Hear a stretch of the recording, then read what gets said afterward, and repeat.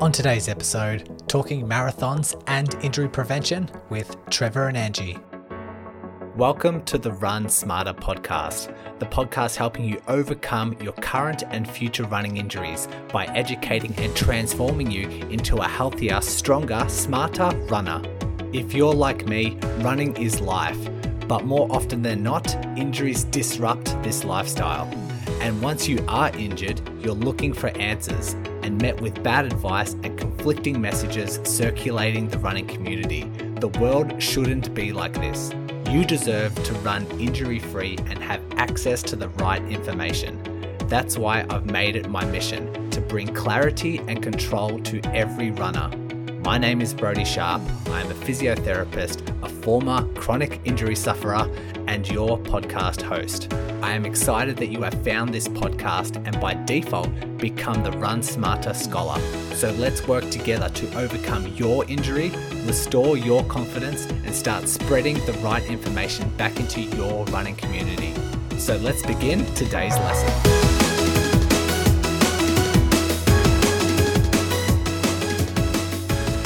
Welcome back, Run Smarter Scholars. If Trevor and Angie ring a bell, if the names ring a bell, that is because they co-host the Marathon Training Academy.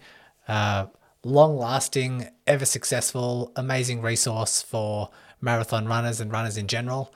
And we jumped on to have like a chat, kind of like a podcast hangout, sort of cross-promoting each other. This episode and this recording is going onto their podcast as well, which I think released a couple of weeks ago. And yeah, it's going onto this feed as well. So I hope you enjoy. We talk about, well, I asked questions to them, all of my questions that I wanted to know about marathons, and they asked me some injury prevention questions. And it's a very well-rounded conversation, just dive into a ton of nuggets. So you're going to get a lot of practical takeaways out of that. What else is on? If you are listening to this on the week of its release, I have just published a video on YouTube talking through someone's rehab journey.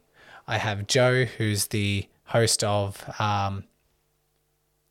Everyday Ultra podcast, and he had this glute pain bothering him for 7 months.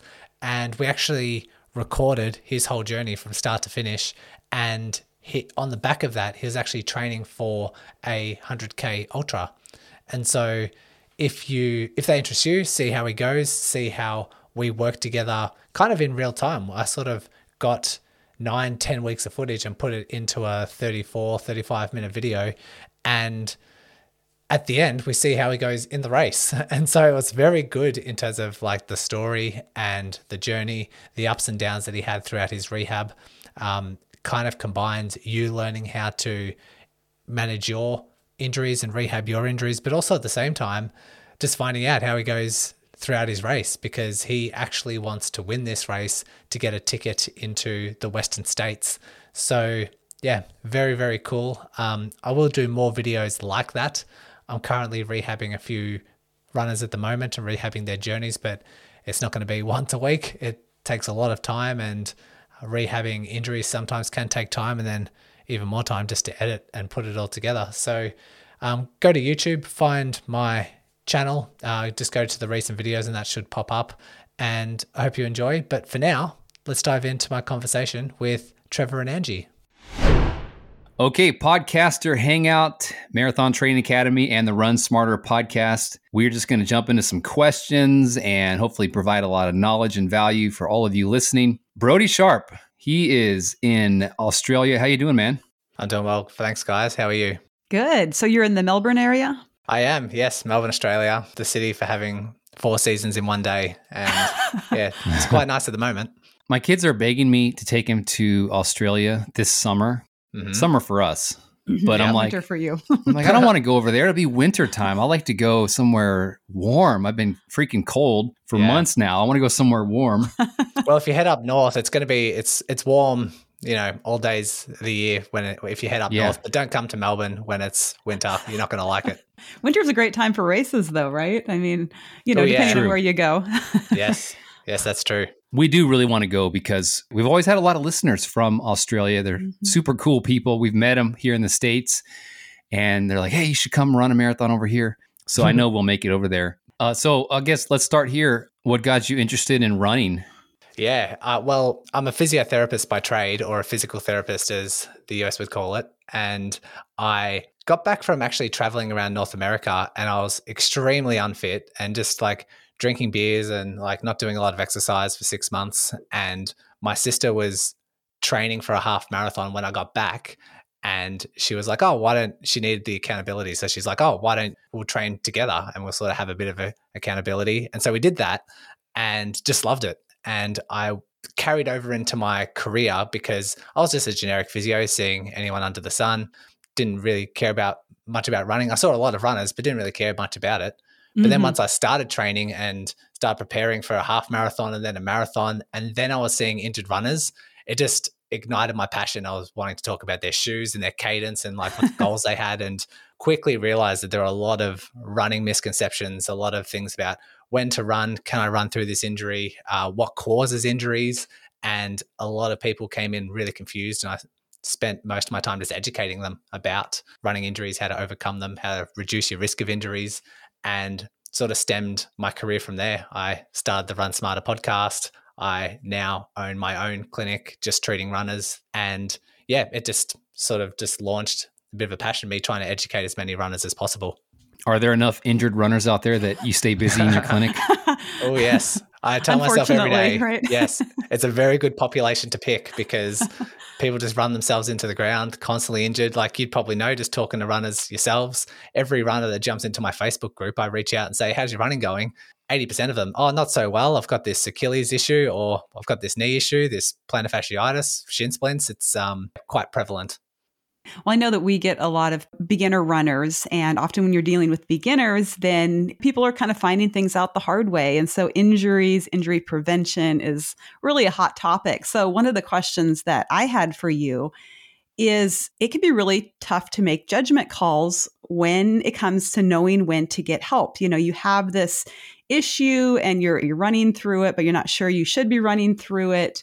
When is it okay to run with pain? Because we probably all do it, and a lot of times we shouldn't.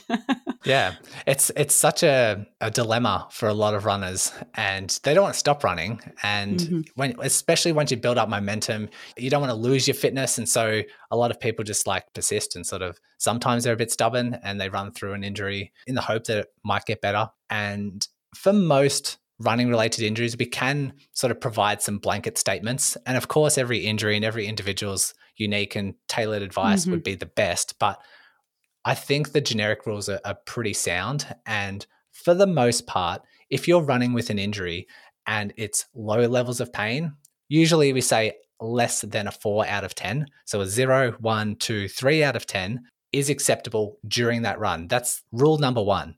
And how people interpret what's a 3 out of 10, that's I can get into that as well. But like, do they have a high pain tolerance? Do they not?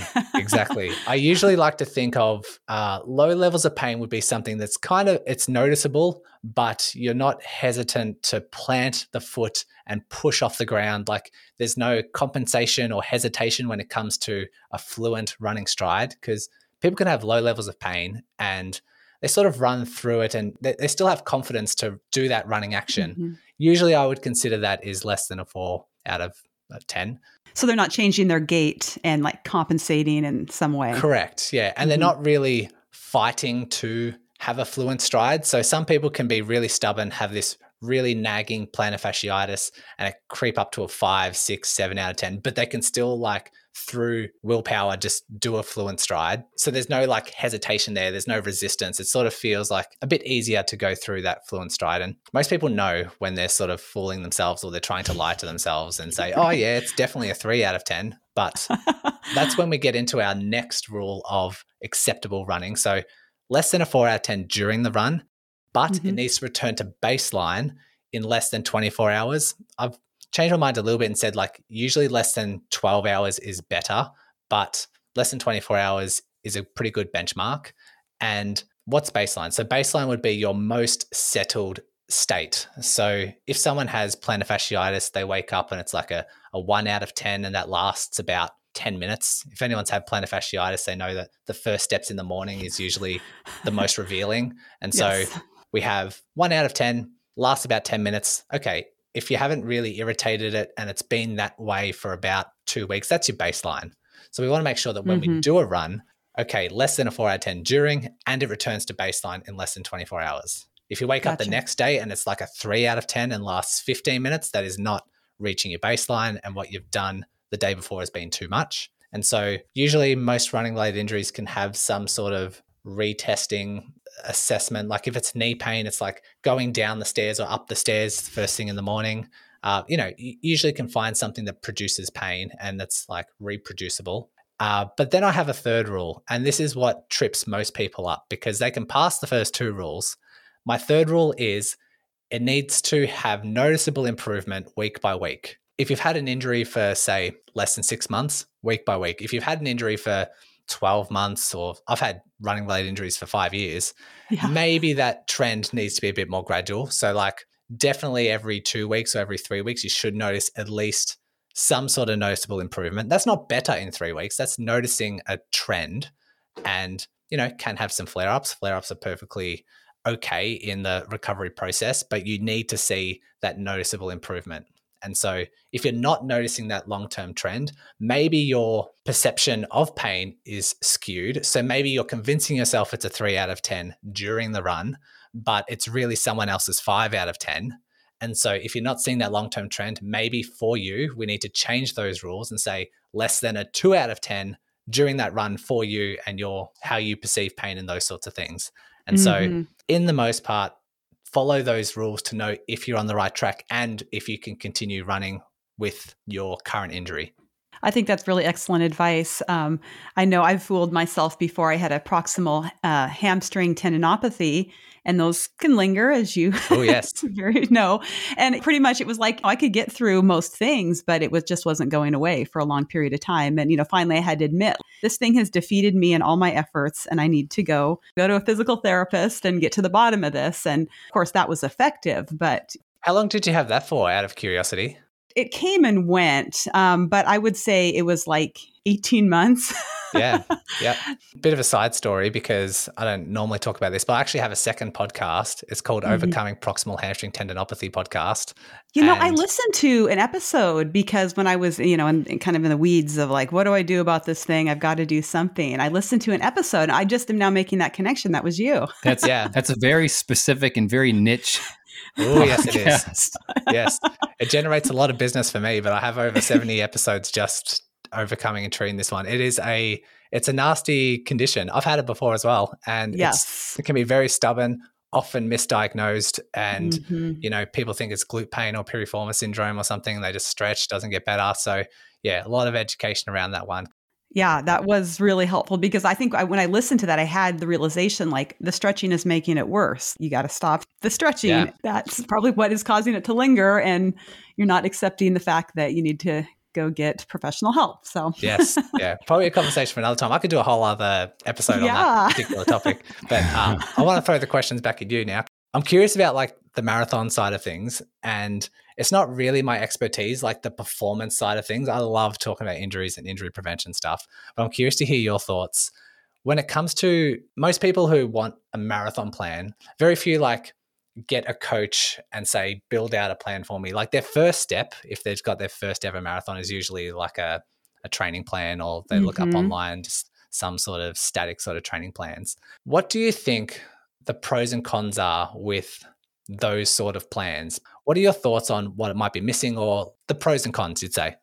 Yeah, that's a good question. Because like you're talking about, for my first marathon, before I knew anything about running, was doing everything the hard way. I printed out one of those generic plans and was like, okay, this is the law and I've got to follow this thing. And, I followed it into injury, basically. So, it's not necessarily saying it was the plan's fault. I'm sure in an ideal world, most of the plans are good, but we don't live in an ideal world. So I think one of the major cons of just a generic training plan is it doesn't take into account just the fact that we live in a world with a lot of extra stresses and factors, and it just doesn't really take real life into account. And so I think people can approach this differently. You take the type A person who follows a training plan like that, and they can often run themselves into injury because, by God, they are going to follow every single thing that training plan says. And if they miss a run for some reason, they're going to throw in an extra one the next week to make it up. And then there's kind of another group that I find is the group that kind of takes it as just a general suggestion. And so they're like, I'm going to do 50% of this. They end up missing big swaths of the training plan. And so they roll into their marathon often undertrained. And that can also lead to injury and problems and just being disillusioned about long distance running because honestly, it's not going to be that great of an experience if you've kind of half-assed your training plan and you get to the marathon and it's a lot harder than you were expecting it to be.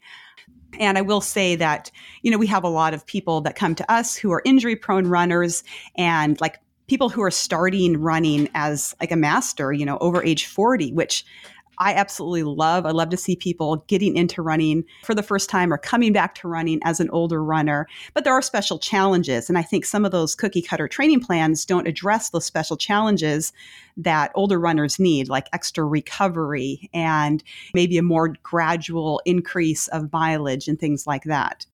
What about you, Trevor? Your thoughts? Well, we just had a client of ours on the podcast. His name is Parker. We had a really fun conversation with him, and he ran his first half marathon with the plan he just found on the internet. And just being a newbie and a beginner, you don't know. We all make these mistakes, but he thought, I need to run every run really hard. Otherwise, it doesn't count. So then he worked with a coach, and the coach is like, you know what? Let's slow you down and do 4 days of running per week. Just focus on keeping your heart rate down, just low and slow. And he actually fell in love with running after he learned to run slow. It's funny how that happens. Yeah, that outside voice of a coach saying, this is actually what you need to do. Boom, go do it like this can be helpful. For sure. I think, like you said, Angie, the flexibility within the training plan, because no one can ever anticipate, if it's a 12-week program, no one can ever anticipate what happens week 6 if you have to travel or if you're unwell or if there's stressful moments at work or those sorts of things. Definitely we go through moments of not sleeping that well, and your training needs to reflect that as well. I think when I talk to my runners and I say, oh yeah, let's just modify this week based on what's happened, they're like, so I don't have to do these sessions? Are you saying that I don't have to get these done? I'm like, no, you don't have to. It's important that we follow the overall general principles of training, but it's not a rigid formula that has to be ticked off. Yes. And some people need that permission to, like, this is actually going to harm you if you follow, every single workout the way it is just written on the paper, because that doesn't reflect real life. And, kind of like our ability to train hard and make progress is proportional to our ability to recover, and everyone's capacity to recover is different. And so that's one of the questions I had for you. Why is there a link between stress and injury? And, sometimes like that training plan can't take into account the other stuff that you have going on. Yeah. So we're talking about mental stress rather than like physical pounding the ground type of stress? Any kind of stress, like mental, emotional. Just life stress. Life stress that, in addition to that physical stress, I suppose, sometimes we discount that. Hey, we're Americans. We're continually stressed out over here. Yes. I don't think it's Americans have the corner on stress. Well, I guess one way that people can look at it is you don't get stronger during your workouts. You get strong after your workouts once you've hit adequate recovery. So recovery is is a crucial part of the adaptation cycle. That's how you get stronger. And so when it comes to your body having to enter recovery mode, that's really important. Like you can run a session and be physically exhausted, worked out, but then you can go to work and be physically stressed and your body still hasn't entered your recovery mode yet. And the way I like to look at it is the body doesn't recognize the difference between a physical workout and like mental stress because of the same hormones that it produces. Like it circulates this adrenaline, cortisol, all this sort of stuff, all these stress hormones.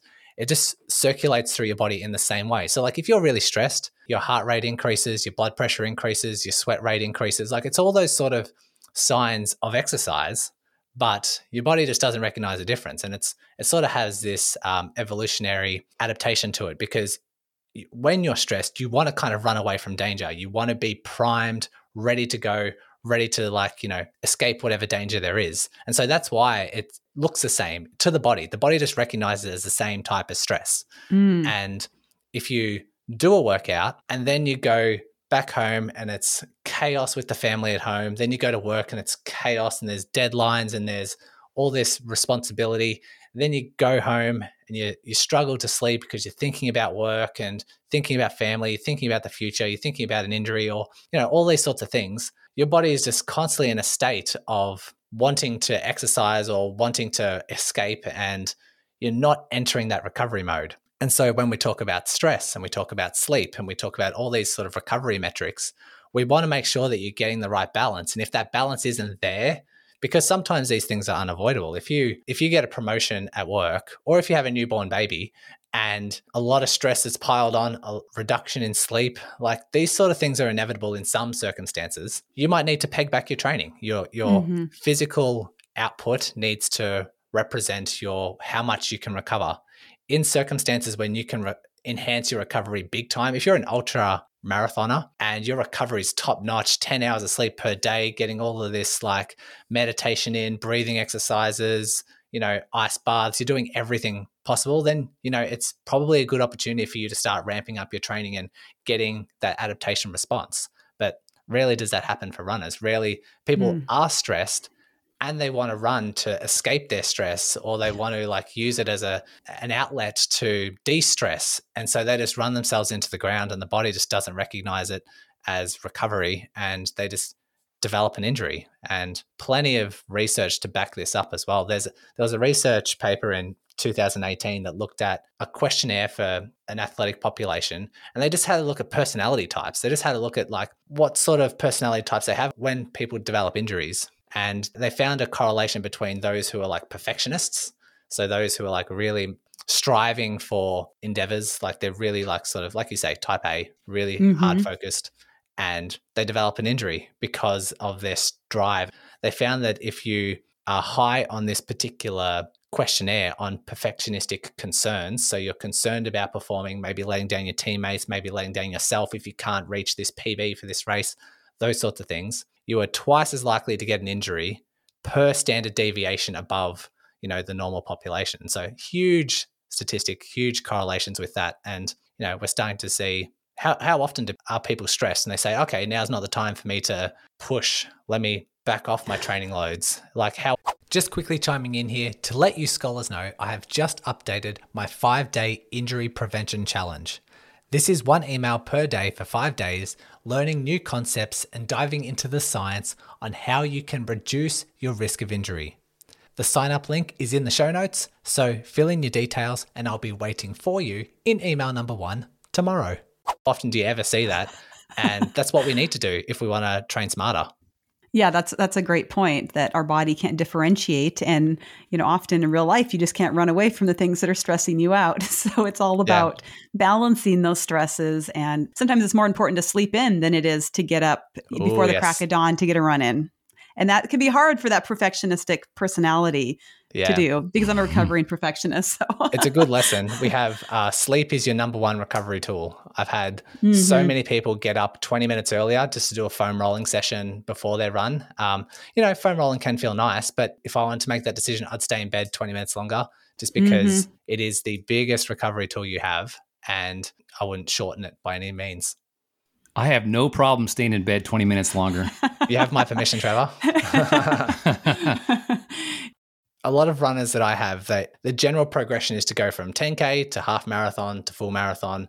And that jump from the half marathon to the full marathon, you hear the saying all the time. It's a marathon isn't just double a half marathon. There's so many, it's such a beast. It's such a big challenge. And I think one of the biggest challenges is the mental component.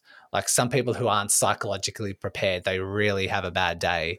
And so I'm always fascinated about the psychological side of things. So I thought it'd be a good opportunity to ask you guys, do you have any particular strategies in ways of sharpening someone's mental game to psychologically tackle a marathon when it comes to trying to get out their best performance? I think that's really important. I think the first thing to realize is that some people beat themselves up because a marathon is so much harder than half marathon, they think, what is wrong with me? And there's nothing wrong with them. It's hard for everyone. So I think just realizing that it is really a tough challenge. And the marathon is something that reveals what's inside. So it's going to not only show you your physical weaknesses, but it's going to show you your mental, your emotional, like where those areas could use a little bit of work. And so I think that's one of the really cool things, because all of us are a work in progress and we're never going to reach that perfection finish line. And so I think the marathon is really like a metaphor for life, because if you cannot get invested and enjoy the journey, then there's that arrival fallacy, and you're going to maybe get to that destination you thought was the arrival, and it's going to be hollow for you. So if you can't learn to, really enjoy the process of learning about yourself. So I think it's a really good thing, when maybe you're on a long run and you kind of like come up against some doubt or discouragement. That's totally normal. And so I think realizing like everyone goes through that. And if you're feeling discouraged or like you're not strong enough, then realize that you're in very good company, because even though maybe people around you look like they have it all together, no one does. I've run 70 marathons, and every single one is a mental battle in some way. Like you can never predict how it's going to, your mind's going to battle you. But there are some great ways backed up by science. There's a lot of great books written by psychologists and runners who have trained at the elite level, who have a lot of great tips and tricks on how to overcome those things. We talked to Dave Proctor, an ultra runner who ran across Canada recently.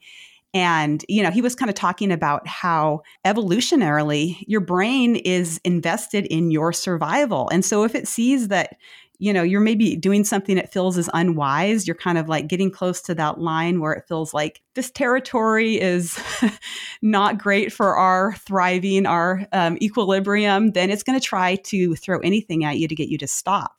And so kind of realizing that, I think, is encouraging, because you always have more to give than what your brain tells you.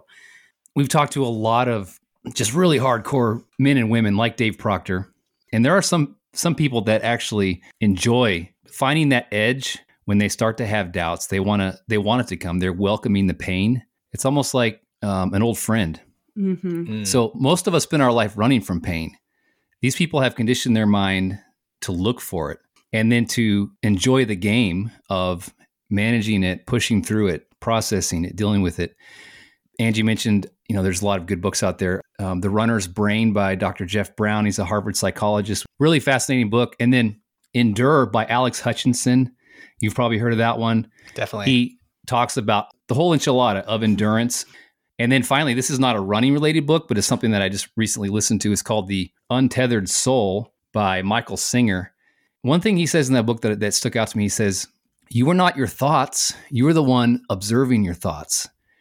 So if you're out there and you have negative thoughts, there's part of you that can step back and say, wow, I have really negative thoughts right now. Like, I am really tired. I feel like quitting. I feel like sitting on this rock. So you can observe yourself going into that space, that negative headspace. That negative headspace, that's your evolutionary condition to preserve resources. The real you, the one that aspires to be a badass and to be a marathoner, the real you is the one observing the lizard brain you, right? So just remember that. So just watch the thoughts go by like you would watch a stick floating down a river. It just comes and goes. You just observe it pass. It's like not who you are. Yeah. Mm-hmm. Not investing so much in the negative thinking, because we all have negative thinking, but we can choose whether we latch on to that or whether we just kind of acknowledge it and watch it pass. Yeah. It's almost like building on your like emotional intelligence. Right? Mm-hmm. Like people train physically for a marathon, but if they really want to tap into all those aspects that to get you to your best performance, you actually need, like you guys suggest, it's like having more of an intuitive sense of your emotions, your thought process, detaching yourself from the heat of the moment, so you're not talking yourself out of. How many people talk themselves out of a marathon by like, oh, my foot's hurting a little bit. Oh, it's hurting a lot. Oh, now I'm limping. Now I'm walking. This is the worst day ever. It's too hot. I didn't plan for this. And then they just like spiral out of control, and they just have, in their eyes, the worst day ever.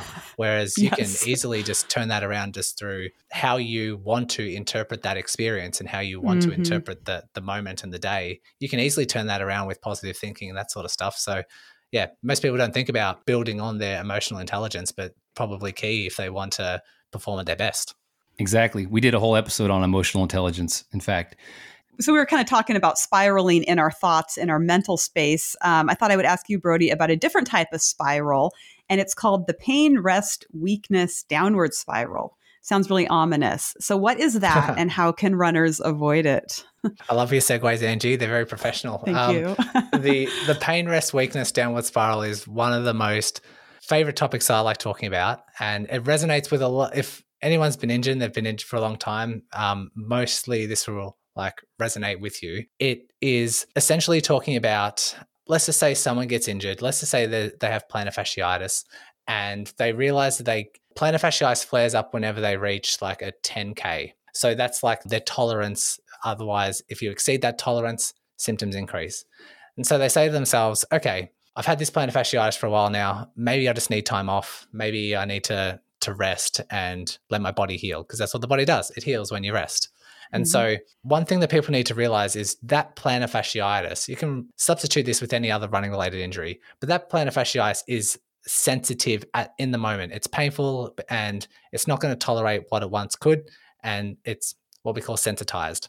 If you take some time away from running, let's just say you rest a week, you're fostering a weakened state. You're taking that exercise and that tolerance away from that structure so that the capacity of that structure diminishes.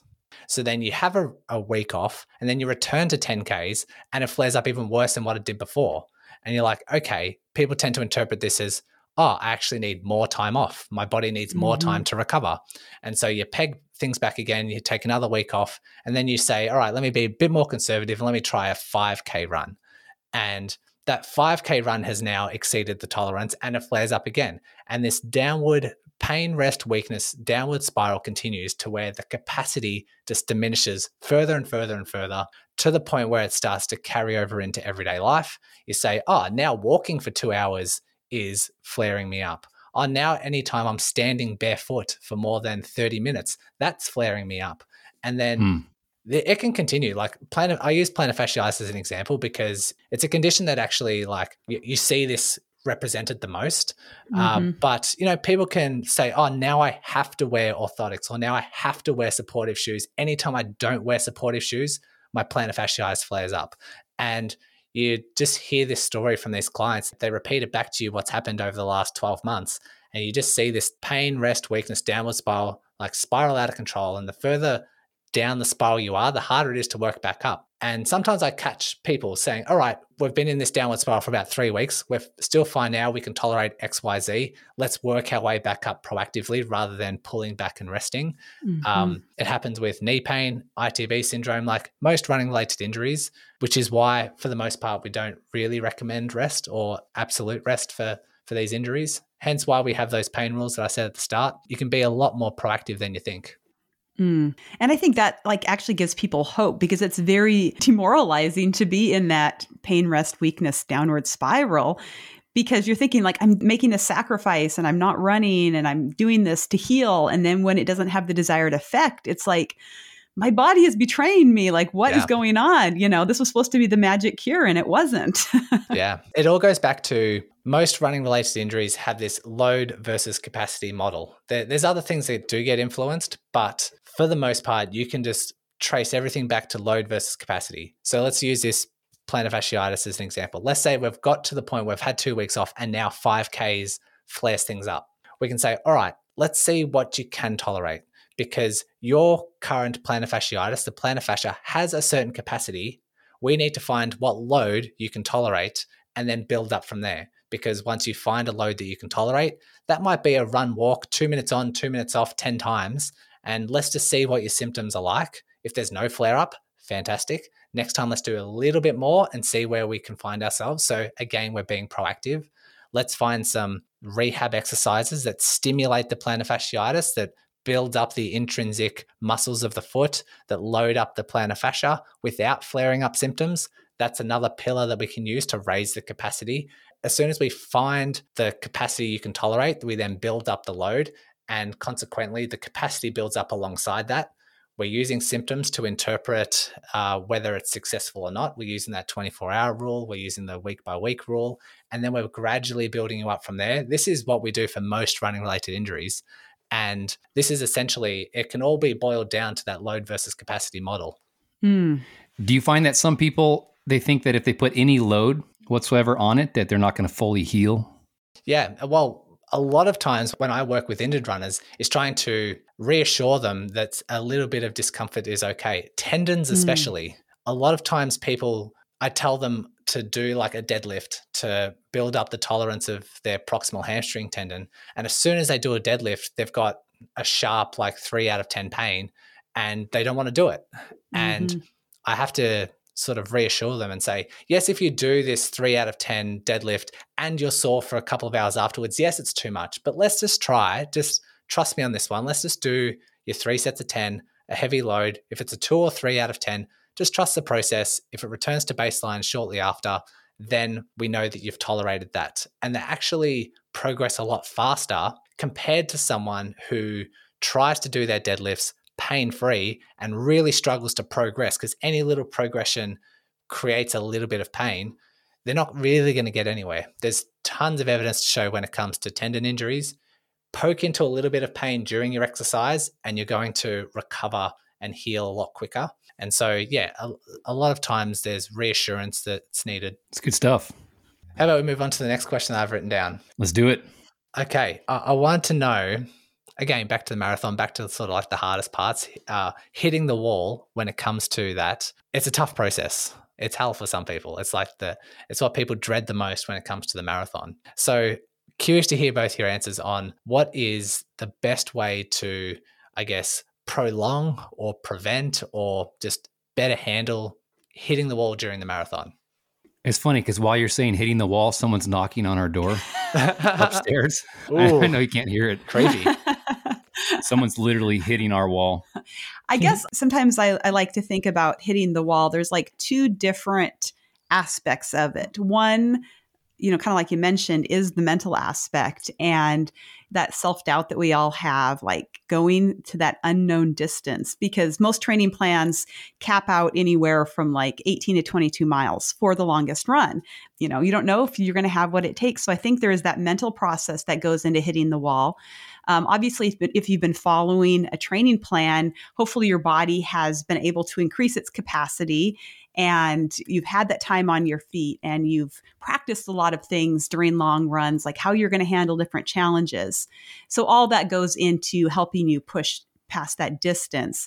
Another aspect of hitting the wall, I kind of consider like bonking, where your body is deficient of carbohydrate or, fueling, and you're having fueling issues. So I think there's 2 different components. Some of it can be mental and training wise. Some of it can be, fueling. So I think it's really important to practice a fueling strategy during your training and really try to, as best as you can, work through a lot of things at that point. A lot of people make the mistake of being very haphazard with their fueling during training. They get to the marathon, they've really never used the fueling product that the marathon is serving. And they're just like, well, I guess at every aid station, I'll grab a cup of whatever they have, not knowing if it's going to settle well with their system, not knowing if it's going to be sufficient or too much. And so I think having a fueling plan going into a marathon can give you more confidence, number one, that your body is going to be prepared to handle the distance. When your blood sugar starts dropping, it's not circulating through your brain. You start not to make very good decisions. And so fuel that you don't consume can't help you. So don't wait until you're kind of feeling lightheaded and your legs feel rubbery before you take your fuel. Have that plan and be taking it on a regular basis so that you never get to the point where you're like, whoa, I don't know if I can go the final 5K because I'm just tapped out here. So I've run 18 plus marathons. I've bonked one time, and it was last year at the Richmond Half Marathon. It was actually after I finished. Really? I got really dizzy and was sitting on the grass, and we liked a fueling product called UCAN, but I forgot it at home. And I can get through a half marathon without any fuel, but it was really hot. And I just sweated out all my electrolytes. And so I just desperately needed electrolytes, and I didn't bring any. Like Angie was talking about, it was like a physiological problem. I bonked because of a lack of fuel. And I think that's typically what we see runners experience. It's not necessarily a mental wall they hit. It's more like a lack of preemptive fueling, especially on a hot day. Or like conditions like that can really throw a curve Yeah, getting your fueling, your hydration, your electrolyte balance right Yeah. is a big issue. It's a big puzzle for a lot of people to figure out, but it's so important. Yeah, because a lot of people have, GI issues with certain products. And so it's really important to use your training period to start working through some of those issues. Yeah. So like one of those things would be, like you said, trying to mimic race day conditions as much as possible so that, not only that you're physically training for that event, but that you can physically handle whatever fueling strategy that might be. And one of the takeaways that I'm hearing from you is that if you do start feeling dizzy and decide to take some electrolytes or whatever fuel you might have, if you're already feeling dizzy, sometimes that's too late. Sometimes you need to sort of fuel yourself beforehand. And even like when you do get fatigued, the further into the marathon you are and the more fatigued you are, the more blood is going away from your gut to be able to digest a lot of this stuff anyway. So you might as well try to fuel earlier before symptoms arise and while you have the capacity and ability to absorb and digest a lot of that fuel anyway. Yeah, exactly. Isn't it crazy? Back in the day, these guys were running marathons without any fuel, and they thought water sometimes. Yeah, they thought they weren't supposed to drink water either. Crazy. We've gotten soft. So I think you kind of touched on this a little bit earlier, but what do you recommend when injuries aren't getting any worse or any better? I kind of alluded to having that long-standing hamstring tendinopathy, and maybe a person has kind of thrown everything they know at this injury and they're just kind of feeling stuck. What is the next step for people? It's funny because on my podcast and in the links in my show notes, I have like a free 20-minute injury chat for those who just want to chat about their injury. And I did a podcast episode on when your injury isn't getting better, but isn't getting worse. And I sort of highlighted this particular scenario. And I had so many people book in for a free injury chat because they're like, oh my God, this is me. All right. Yes. It's sort of like you convince yourself that you don't need to take action. You convince yourself that you're fine because it's not getting worse. But you look back on it and you're like, you know what? I've probably had this for about 6 months now. And sometimes people they live week to week and they don't really look at the long scale of things. So actually, man, I've had this for a very, very long time. And I've had a couple of bad episodes and I've had a couple of bad situations, but they just convince themselves otherwise. And I think sometimes, I was going to interject here real quick, that I think sometimes people are worried that they're going to go to a physical therapist or a physio of some kind, and they're going to say, stop running. Yeah. Yeah. It's like the fear is, okay, they're going to tell me not to run, which I'm going to lose fitness and lose all this time and energy I've worked to build up this training plan. I've spent the last 3 months making all this progress in my fitness. And then it's all just going to go back to square one as soon as I try and sort out this injury. And they're going to take away what I love. And that's another thing as well. It's not just the fitness component. It is running is what I love. I don't see myself doing anything else. It's my stress relief. It's what I identify as. And so taking that away is a big deal. And like we've discussed on this podcast, if you find the right person, they might tell you, okay, you probably can't run at the same volume you are right now. Let's find out what volume you can run at so you can preserve your fitness and get over this injury at the same time, and sort of work with them to build that up. But to your point as well, a lot of health professionals won't say that. You go to a doctor and they'll say, why are you running in the first place? It's bad for your knees. You're going to get osteoarthritis. You're probably better off cycling or swimming and doing something that's not going to damage your joints. I can talk on a whole nother episode about that. But yeah, that is a huge pet peeve. It's a fear. It's a fear. It is. Yeah. Back to your question. So what do we do when injuries aren't getting worse but aren't getting better at the same time? If they're not getting better, then we're failing that third pain rule that I talked about. Things should be getting better week by week. So if we're not following or abiding to those pain rules, then we need to change something. That could be you just deciding, okay, I'm going to reshuffle a few things. But if you're still trying to reshuffle things and you're still not seeing improvements week by week, find a health professional to sort of step in and sort of come up with a few suggestions, or a running coach, or something. But you need to start moving the needle in the right direction, because usually the longer you've had an injury for, the harder it is to get rid of. So we want to be as proactive as we can, and we want to try and see that trend on the improve. And so that will depend on the injury, what adjustments you actually make. If we use like knee pain, if someone has pain around their kneecap, patellofemoral pain, or runner's knee, if they are running at their normal mileage, they're not seeing improvements week by week, we have a look at like their cadence. let's say, okay, what's your cadence? We know that if you increase your cadence by 10%, you reduce overall loads on the knee by 15%, which is huge. And so if their cadence is slightly subpar, slightly below optimal, what is optimal? Another conversation, but that's something we might change. We might look at, every time you do hills, that increases your symptoms. Maybe just for a couple of weeks, we back off the hills. Or maybe whenever you go beyond 10 miles, this is when pain increases. So how about we just do 8 for a couple of weeks, and then we do everything else exactly the same. We're just making slight adjustments in their load management just to see how things go.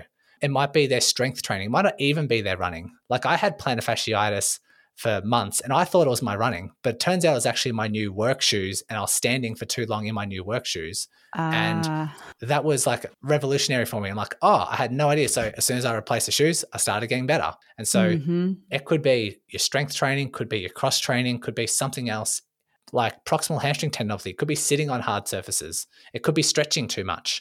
It's like those sorts of things that people might not identify, which if you go to a health professional, they might either diagnose you correctly because you might have a misdiagnosis, or identify something in your running, something outside of your running, something in your cross training that you might not have seen. And all it takes is a slight tweak and you start seeing that improvement week by week.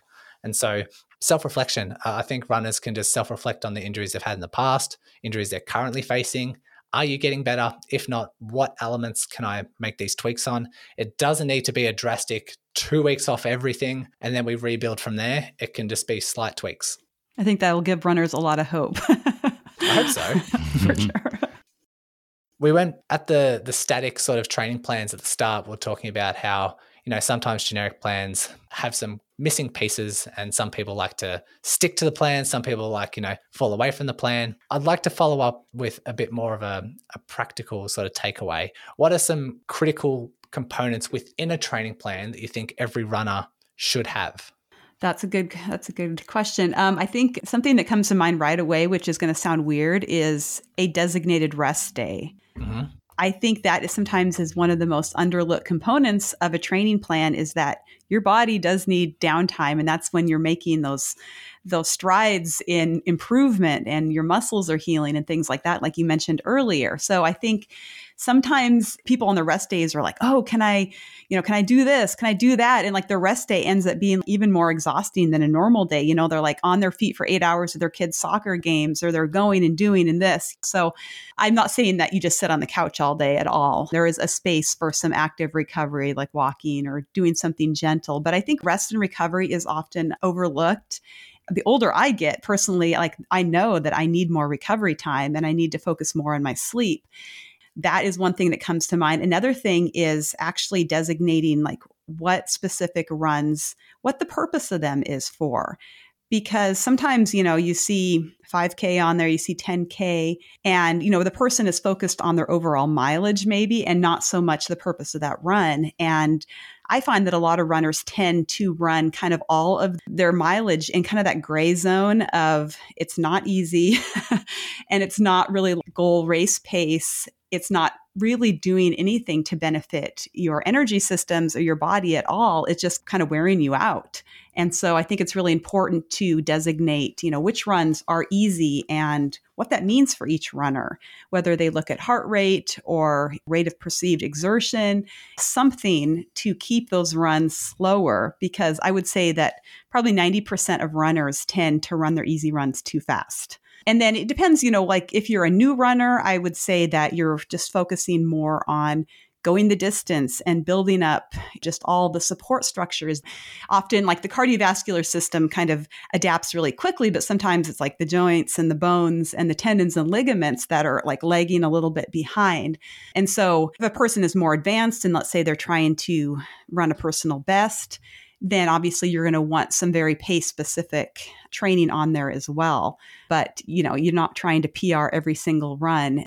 Another thing that I think a mistake that I made in the beginning was that I didn't do any type of strength training. And for me, that led to injury. So I like to see on training plans designated strength training days.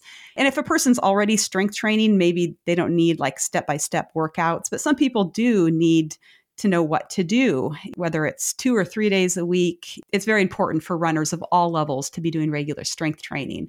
And then I think things like obviously the long run, hills, depending on the race that people are going for, those components will be important as well. But some of those like unsexy, overlooked things that like rest and easy runs and strength training that kind of are what make you a stronger runner for life. And I think that's more important than any one race, at the end of the day. Agreed. Yeah, I am a pro at taking rest days. Yes, you are. And sleeping in. People don't know how to do it. It's really easy. You just walk by the treadmill and say, not today. Not gonna get me today. I'd love a lot of my listeners to jump over to your podcast. So can you just briefly mention about the Marathon Training Academy? If people haven't heard about it, which it's strange if no one has, because it's extremely successful and it's a very huge resource when it comes to preparing for marathons and training and everything like that. Can you let my audience know about the podcast and what's included? Yeah, we'd love to. So we've been podcasting since 2010. What we like to do is a variety of different shows. We have guests on the podcast. We have authors, and then a lot of folks from our community, people that were training. Another type of episode that we enjoy doing is race recaps. So we'll go run a race somewhere and then talk about it on the podcast. So we're going to be doing a couple of race recaps this year. For example, I'm running a marathon in Belgium called the Beer Lovers Marathon. Ooh, so really getting trained up with some quality beer. It's tough training sometimes. Now we've really been blessed with a great group of listeners. People in the running space are just generally the best, most enthusiastic and wonderful people. So we're just really, really blessed to have the listeners that we do, and very thankful for them.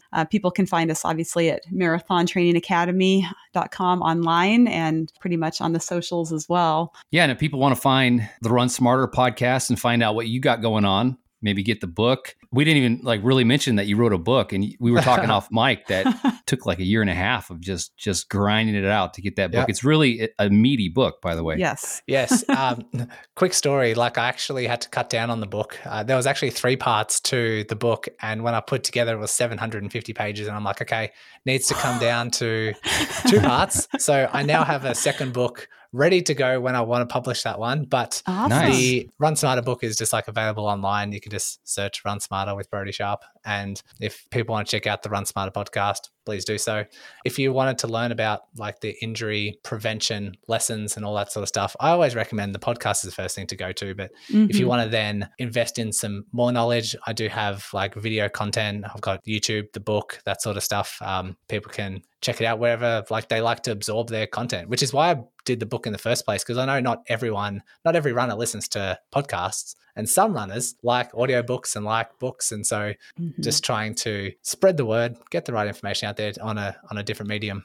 I can attest it's an excellent book. The questions that I kind of asked you came from the book. So it's just such a great resource. Yeah, thanks for sending us a copy. We get people pleasure. Sometimes they just want to send us an ebook. And I'm like, man, I look at my computer screen all day for work. I'm not going to read an ebook probably. So if you put a paper copy in my hands, I might read it.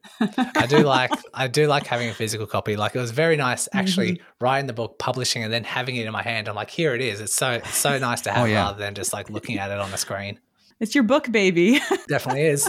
Great hanging out with you, Brody, and good luck on the podcast, everything you got going on. And someday we'll make it to Australia and run one of those amazing marathons over there. Yeah, pleasure, guys. Had a lot of fun talking today, and nice to meet you. And that concludes another Run Smarter lesson. I hope you walk away from this episode feeling empowered and proud to be a Run Smarter scholar. Because when I think of runners like you who are listening, I think of runners who recognize the power of knowledge, who don't just learn, but implement these lessons, who are done with repeating the same injury cycle over and over again, who want to take an educated, active role in their rehab, who are looking for evidence-based, long-term solutions and will not accept problematic quick fixes. And last but not least, who serve a cause bigger than themselves and pass on the right information to other runners who need it. I look forward to bringing you another episode and helping you on your Run Smarter path.